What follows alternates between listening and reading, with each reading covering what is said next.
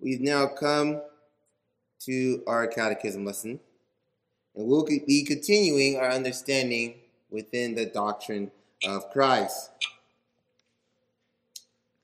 Now, we've come to that aspect which is the estate of his humiliation. Man, words, such a tight tongue. And within knowing this estate, I want to bring to your attention 2 points. Of the first, what requisites should the Redeemer have to mediate the covenant of grace? And did this estate, secondly, make it proper for him to take the function that is the mediator? My short introduction. In this soliloquy, I bring to your attention that first covenant God had established in the garden. And as the narrative continues, we understand that our parents did not fulfill their obligation as requested of them. Well, because the estate of sin and misery was created for mankind, a Redeemer must undo what was done. So let's take a closer look. What our assistant pastors have conveyed, and it's been understood based on what we've gone through in the past lessons, the Father elects, the Son redeems, and the Spirit seals. But these responsibilities and roles were agreed upon initially before the world began amongst the Godhead. So, think about this. If the Redeemer of man is supposed to make right, how is he going to do his job if it's not defined? And we know, as I stated before, the Godhead had to define the roles. So therefore, since this is the case, only by good and necessary consequence may we deduce from Scripture, and because of the dispensation of time, we know the Redeemer has been revealed, and the canon of Scriptures has been closed.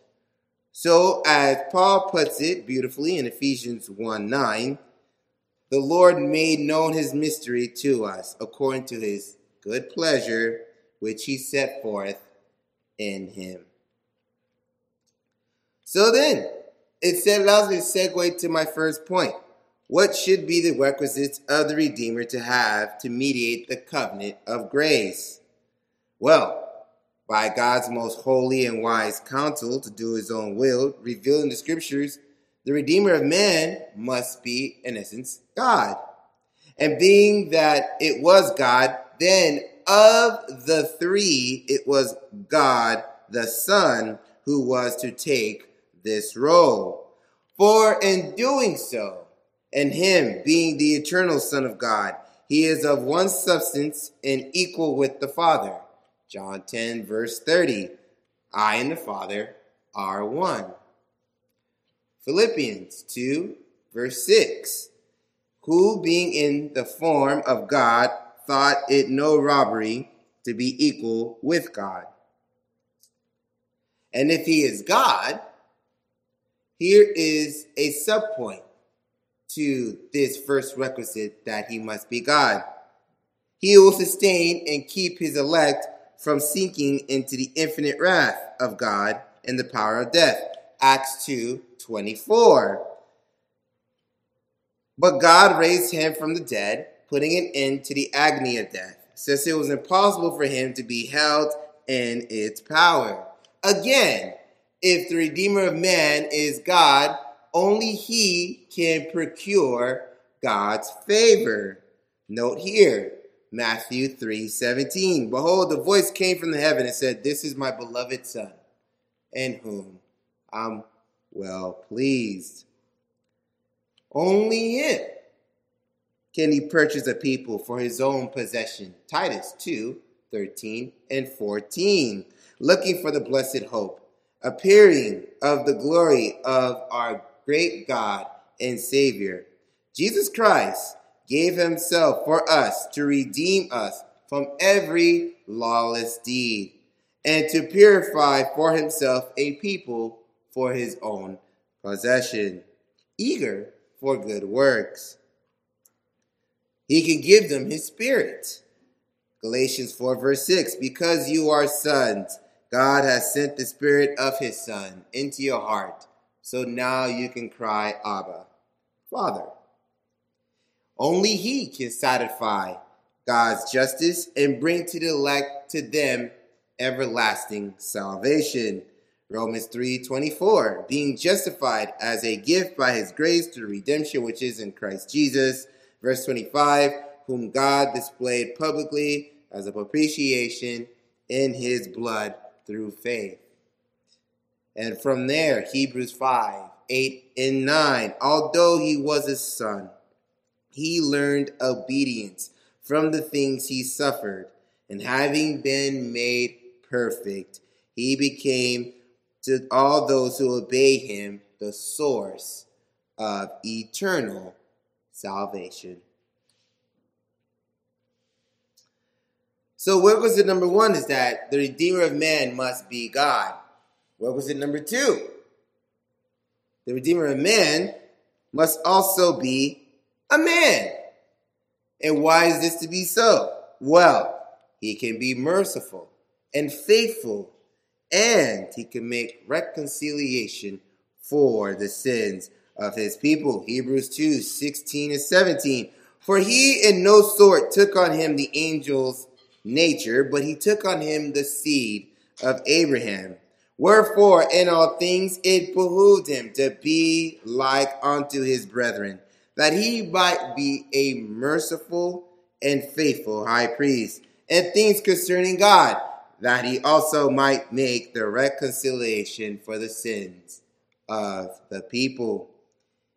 He can perfectly perform obedience to the law, in which Adam lacked. Romans 5:19, for as through one man's disobedience many were made sinners, so also through one man's obedience the many will be made righteous. Then, in making intercession between God and man, does it give worth and efficacy? Note here, Hebrews 7:25, therefore he is also able to save forever those who come to God through him, since he always makes intercession for them. If he was a man, he can sympathize with our weaknesses. And then in turn, can we have comfort to go to the grace of God. Hebrews 4:15-16. For if we do not have a high priest who cannot sympathize with our weakness, but one who has been tempted in all things just as we are, yet without sin. Let us therefore draw near with confidence to the throne of grace, so that we may receive mercy and find it in the time of need. Again, by him can we be adopted as sons. Galatians 4:5, so that he might redeem those who are under the law, that we might receive adoption as sons. So, requisite 1, the Redeemer must be God. Requisite 2, the Redeemer must be a man.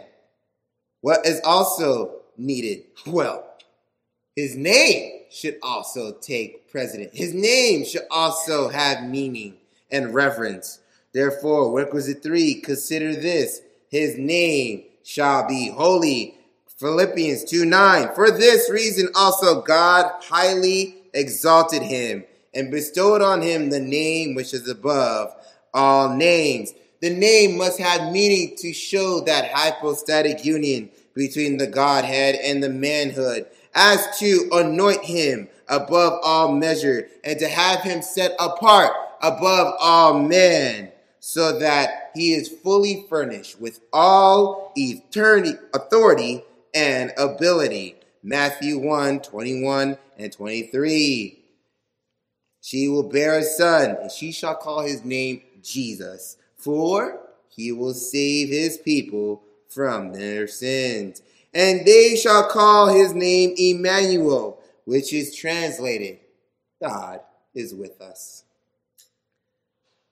Again, Philippians 2, 10 and 11. So that the name of Jesus, every knee will bow, and of those who are in heaven, and of those who are on earth, and those under the earth, and every tongue will confess that Jesus Christ is Lord, to the glory of God the Father. So we notice how this humiliation makes it proper for him to take the function as a mediator. But now, because given all those requisites, did it make it right? How did he exemplify himself? And showing that now that we knew the foundation and the basis by which he is to redeem man, how does that now get played in time and space? The question is, how did Jesus Christ, in this first piece, become a man, right? For he is the Son of God. And this is where I want you to take your attention to. Because in his humiliation, we're going to exemplify it in his birth, we're going to exemplify it in his life, and we're going to exemplify it in his death. For in his birth, Jesus Christ, the Son of God, as you've heard before, emptied himself by taking the form of a bondservant and being born in the likeness of men, and yet without sin. A body was prepared for him with a reasonable soul. It was conceived by the power of God, the Holy Ghost, in the womb of the Virgin Mary, so that in the fullness of time to become the Son of Man. Note here, even the estate of which his parents took was considered, for he was made from a woman of a low estate, and to be born of her, because she carried diverse circumstances of more than the ordinary. What does it mean? She wasn't famous. She wasn't rich. She wasn't esteemed. She didn't have some sort of notoriety. Well, I mean, nowadays, if you talk to a Roman Catholic, they want to make her co-redemptress. But that's a different story for a different day. I bring your attention to Luke 2, verse 7. And she gave birth to her firstborn son. And she wrapped him in clothes and laid him in a manger, because there was no room in the inn for them.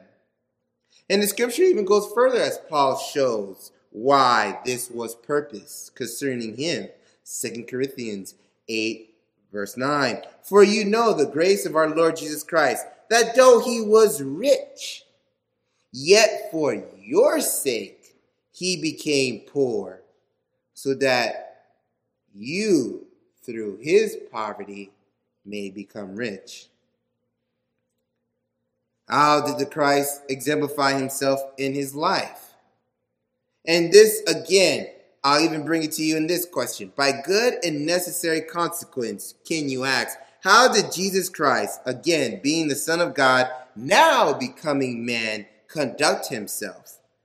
Well, again, he took himself a true body without sin and a reasonable soul. So, as he cohabited with mankind here on earth, Christ humbled himself in this life by subjecting himself to the law, which he perfectly fulfilled. Matthew 5:17. Think not that I have come to destroy the law or the prophets. I have not come to destroy them, but to fulfill them.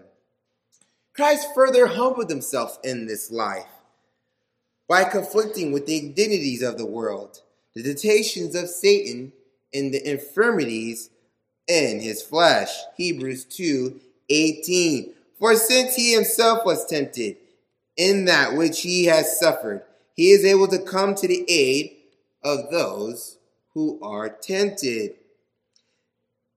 But now note this. In humbling himself in this life, he endured the most grievous torments immediately to his soul and the most painful sufferings to his body. Do you remember the Garden of Gethsemane? Matthew 26:38. My soul is deeply grieved to the point of death. Remain here and keep watch with me. Oh, but how about this? Matthew 26, 67 and 68. As they spit on his face, as they beat him with their fists, they mocked him as they slapped him and said, "Prophesy to us, you the Christ. Who is the one who actually hit you?" So now, in facing the tortures of this world, do we now segue to this question, which is, how did Jesus Christ, being the Son of God, humble himself in death? For in death, we notice he was betrayed by one of his own, then forsaken by the remaining 11. He suffered scorn and rejection by the world. He was unjustly condemned by the Roman government, by which his persecutors tormented him. He further showed his conflict with death by battling with the powers of darkness, for he felt and he bore the weight of God's wrath as he laid his life as an offering for sin and enduring the painful, shameful, and cursed death on the cross. Because remember, note the presence that he feels in agony. Luke 22:44. And in being in agony, he was praying very fervently, and his sweat became like drops of blood falling to the ground. To the point when he was hanging on the cross in Matthew 27:46. He states, and I quote, my God, why have you forsaken me?" So note, even towards this, as it comes in his humiliation, it's really interesting to notice what transpired after death. For consider his burial, where he continued in the state of death and under the power of death until the third day. And you've heard it from our creed when it was expressed, he descended into hell. Clearly, this is what it means. Matthew 12:40. For just as Jonah was in the stomach of the sea monster for 3 days and 3 nights, so will the Son of Man be in the heart of the earth for 3 days and 3 nights. So with this, I conclude, by the most wise and holy counsel of God's own will revealed in the scriptures, we thou saw the Redeemer's requisites were defined. But further, giving Christ's humiliation, we notice how he humbled himself in birth, in life, and in death. For being conceived by the power of God the Holy Ghost in the womb of the Virgin Mary, we saw how he cohabited with mankind here on earth. And then we finally noticed and understood how he was crucified, died, and was buried. And all this, throughout all this, yet he saw no corruption.